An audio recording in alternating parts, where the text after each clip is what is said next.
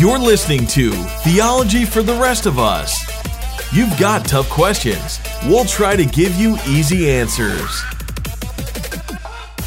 Now, here's your host, Kenny Ortiz. Hello. Welcome back. I'm Kenny Ortiz. This is Theology for the Rest of Us, coming at you from the beautiful metropolis of Minneapolis, Minnesota. Thank you so much for listening. Thanks for downloading. Thanks for being a part of the incredible, loyal fan base for this podcast. So glad to have you. This is episode 252, and I'm going to continue the mini-series that I've been in.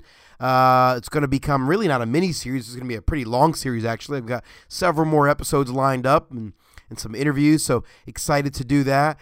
In this episode, I'm going to continue, and I'm going to answer the question, how many different ways are there to interpret Genesis? And this will sort of be multi-parts. This exact topic I'll do a few episodes on. So this will sort of be part one of just this specific question. How many different ways are there to interpret Genesis, or what are the different ways to interpret Genesis, specifically Genesis chapter 1? And people sometimes ask, well, are there different ways to interpret Genesis? And the answer is yes, there are different ways to interpret Genesis chapter 1.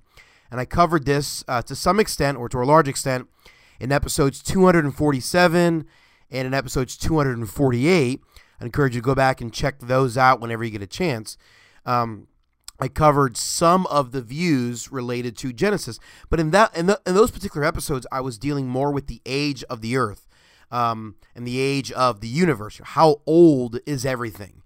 I didn't necessarily deal with the types of ways to view or interpret Genesis chapter 1. I didn't deal with the hermeneutics, so to speak. I didn't come at it from a biblical interpretation, or a theological perspective. It came at it from a philosophical and scientific perspective. And so I was answering the question, age of the earth. I was not answering the question, how to interpret Genesis 1. Of course, it's impossible to answer the question, how old is the universe, or how old is the earth, without diving into some of the hermeneutics of Genesis 1, how to interpret Genesis 1. But I want to kind of spend some time focusing more on specifically the ways to interpret Genesis 1. Historically, there have been different ways to interpret Genesis 1. There was not a uniform opinion. I know that there are some Christians today that would like you to believe that, everyone believed the exact same thing for centuries after centuries, and then all of a sudden in the 1800s, Darwin came on the scene, and there was a new way of viewing the origin of species from a scientific perspective, and all of a sudden that caused people to abandon ship on the only orthodox way to interpret the scripture. That people were looking at the science and going, okay, I guess we have to change the way we view scripture because of this new science. That's the narrative that some Christians today are sort of, or not just sort of, but that's what they're asserting. And quite frankly, that's just not true. I will concede that for the vast majority of biblical history, as long as the Bible has been around, most people probably have taken a more literal or more plain reading of the text. That probably has been the case most of the time for a lot of people. But that doesn't mean that all people took that approach. It wasn't perfectly uniform. And I mentioned this, I talked about this back in episode 247. Throughout history, there have been variances of opinions. Some of the prominent ones that we know about, Origen, who was a famous Christian writer and apologist living and writing in the 2nd and 3rd centuries. Origen believed that Genesis 1 should be interpreted metaphoric. In fact, he looked at lots of elements of the scripture in an allegorical way. I'm not saying that I agree with him. I'm just saying, his opinion was different, and people that followed Origen and were influenced by him would have had an opinion that is different and wasn't uniform, so to speak.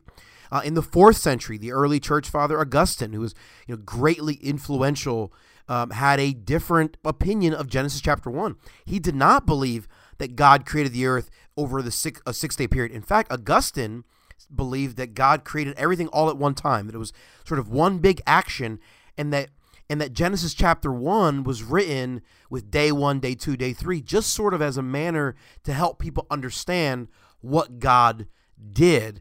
The point wasn't necessarily to say exactly what God did, and it wasn't necessarily even in chronological order.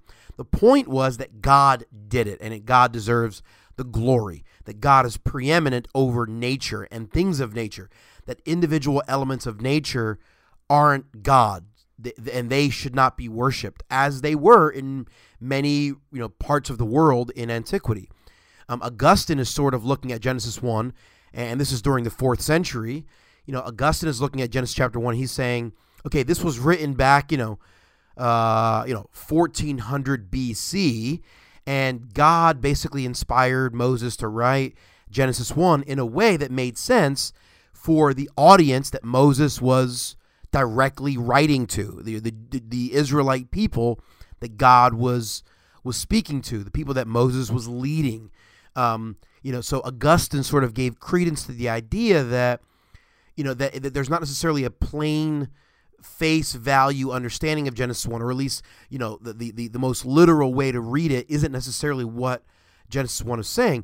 And Augustine is not doing that based on science. Augustine is looking at the text. He's looking at Genesis chapter 1. He's looking at the style of writing. He's using hermeneutics. He's interpreting Genesis chapter 1, and he's coming to the realization that the style of writing in Genesis chapter 1 is unique, and therefore should be interpreted maybe not in the direct literal manner that some other Christians would lead you to believe it ought to be interpreted. Again, so Augustine is writing this. There are other Christians in that time period that would have agreed with Augustine. Fast forward to the 13th century, the famous Catholic theologian and philosopher that many of us have great respect for, Thomas Aquinas. He wrote some very similar things that Augustine wrote. And Thomas Aquinas seems to be giving us an understanding that it's not necessarily a narrative of what God did.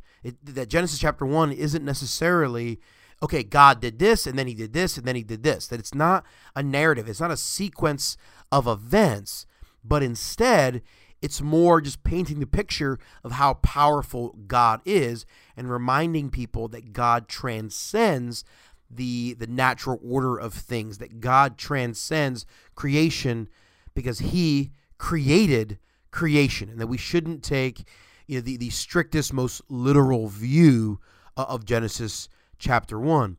There are many scholars that don't take that super literal view of Genesis chapter 1.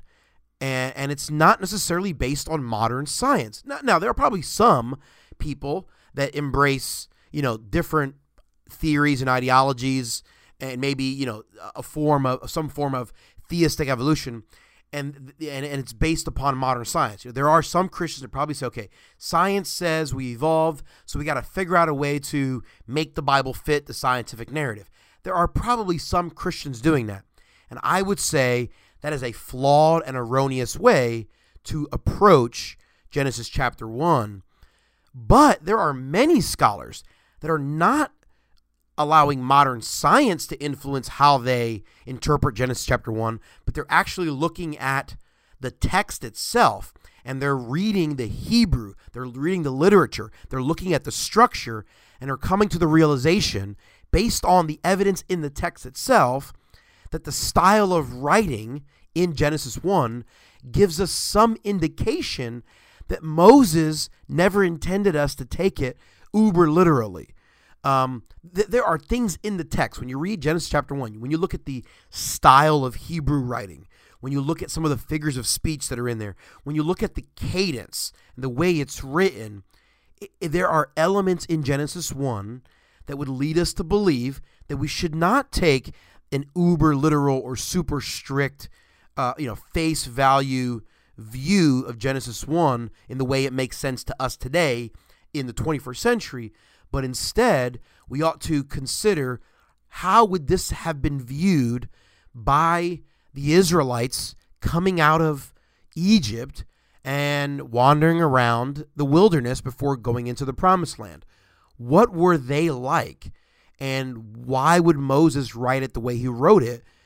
And how would they have understood the words that Moses was writing? If you examine the text, you come to the realization that Genesis chapter 1 is written very differently than the rest of the book of Genesis. The rest of the book of Genesis should be taken as a historical narrative, with the sequence of events being accurate historical events. But Genesis chapter 1 is written in a very different style. And again, the text demands that we interpret it differently. I did an interview probably 10, 11 months ago with a guy by the name of Tyler Vela, and I never had a chance to actually publish the interview. I'm going to publish it in a few episodes, and Tyler's going to give you lots of information about the text itself, and he's going to talk quite a bit about everything I just said. I'm looking forward to that, so look for that in the feed. It's going to be a great interview that's going to give you lots of insights into what I'm saying here. Let me kind of close this episode by saying this. There are two primary overarching ways of approaching Genesis chapter 1.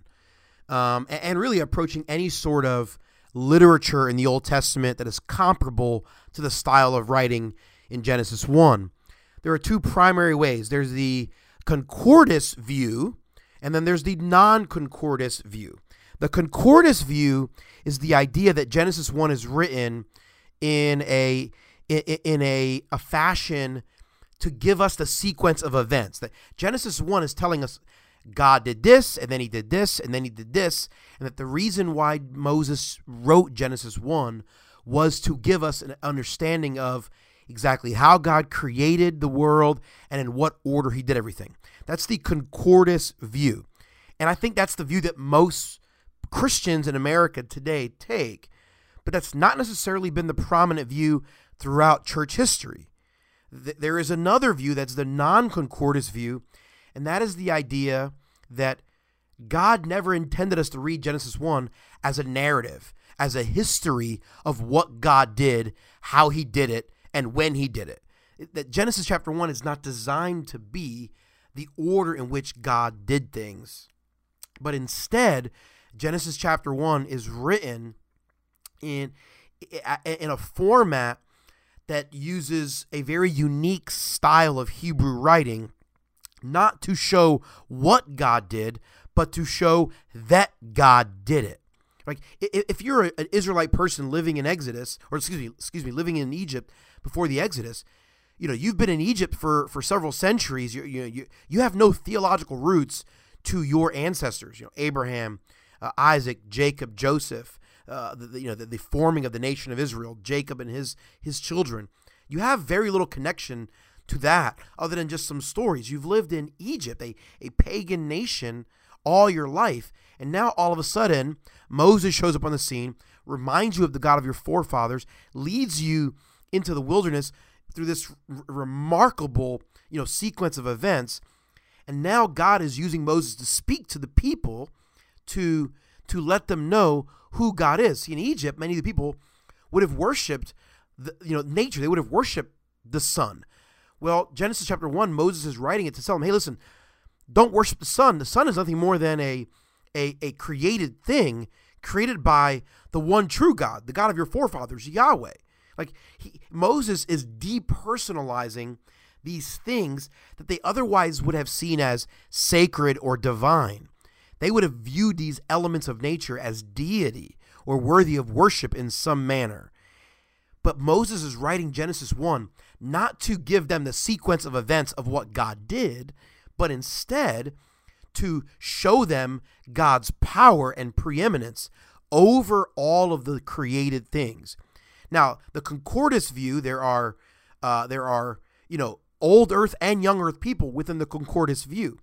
There are people who take the literal concordist view, literal 6-day creation, young earth, and they would say Genesis 1 is telling us a sequence of events. On day 1, God did this. Day 2, he did this. Day 3, day 4, day 5, so on, so on. It was literal. We have a young earth. The earth is only 6,000 or 7,000 years old. And you've got guys like Ken Ham and Answers in Genesis and ICR. You've got a variety of different people that are sort of in that camp. And if you're in that camp, I have no problem with it. I have no problem with Christians being in that camp. But I think it's important to note that is just one form of the concordist approach to interpreting Genesis chapter 1. Then you have people who take a more metaphoric or hybrid approach. They think maybe there are portions of Genesis 1 that should be taking, it's this in the strictest literal way, but portions should be taking more metaphoric. So you've got people that would say, the gap theory, as I talked about back in episodes 247 and 248, or the historic creationist view, or the day age view, that each day of Genesis is metaphoric for a much longer period of time. So you can be an old earther and believe the earth is millions and millions of years old, and that Genesis 1 is very metaphoric, or that one day doesn't mean a literal day or a solar day, but it means, hundreds of thousands of years, or maybe even millions of years. That you believe a day in Genesis 1 is an age. But even if you believe that, it's still a concordist view, because you're saying that God is teaching us what he did, and that he did it over the course of a long period of time. So even the young earther and the old earther have something in common here. They both take the concordance view. They both say that Genesis chapter 1 is the sequence of events. That's the order of what God did, how he did it, and when he did it. That's the concordist view. And again, you have old earthers in that camp, and you have young earthers in that camp.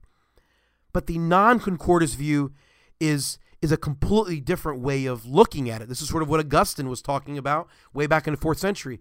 That Genesis 1 is not a roadmap as to how God did it. This is not the ingredients of what God did and the order in which he put the ingredients in. That's not what Genesis 1 is saying. At least it's what Augustine was asserting, and many other scholars.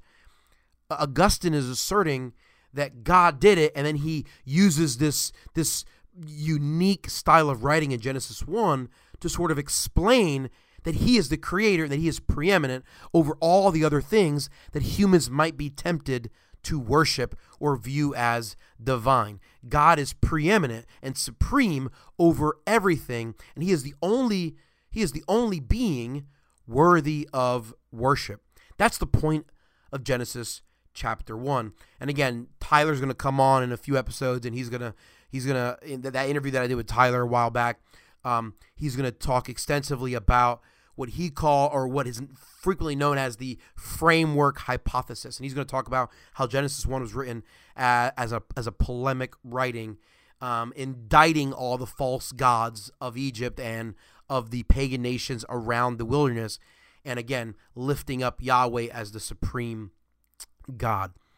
There's the concordist view. That's the idea that Genesis 1 is telling us what God did and what order he did it in.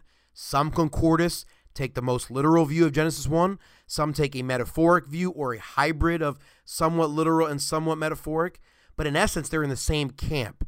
Whether you're young earth or old earth, you still fall in the concordist camp if you're approaching Genesis 1 as the roadmap for how we should view how God created everything. Genesis 1 has a different way of being interpreted, though, a different hermeneutic, and that is the non-concordist. And that is the idea that we should not look at Genesis 1 as a roadmap for how God did things. In fact, when you ask many non-concordist scholars, well, how did God create things? They'll say, we don't know. The scripture doesn't tell us.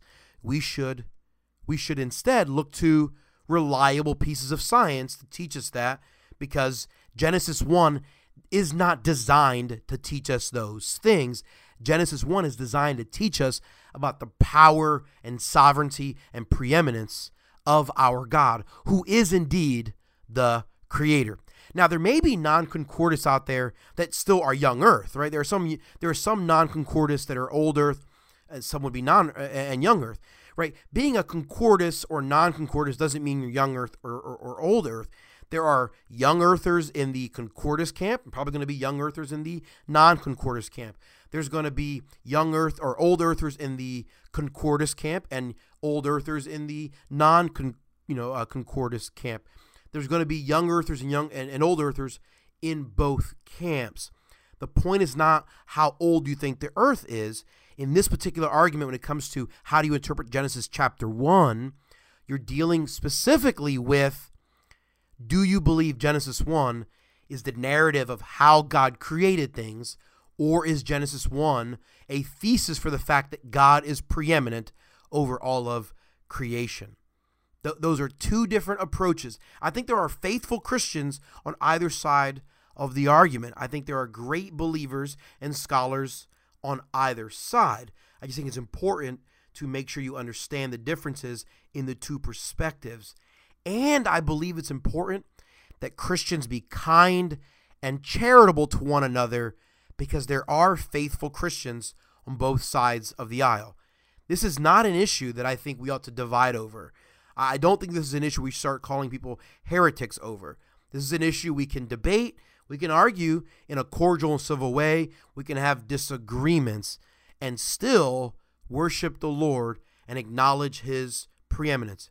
As long as everyone is acknowledging that God is the creator and they're not robbing him of his glory or sovereignty, then all of us can worship God regardless of how we approach Genesis chapter 1.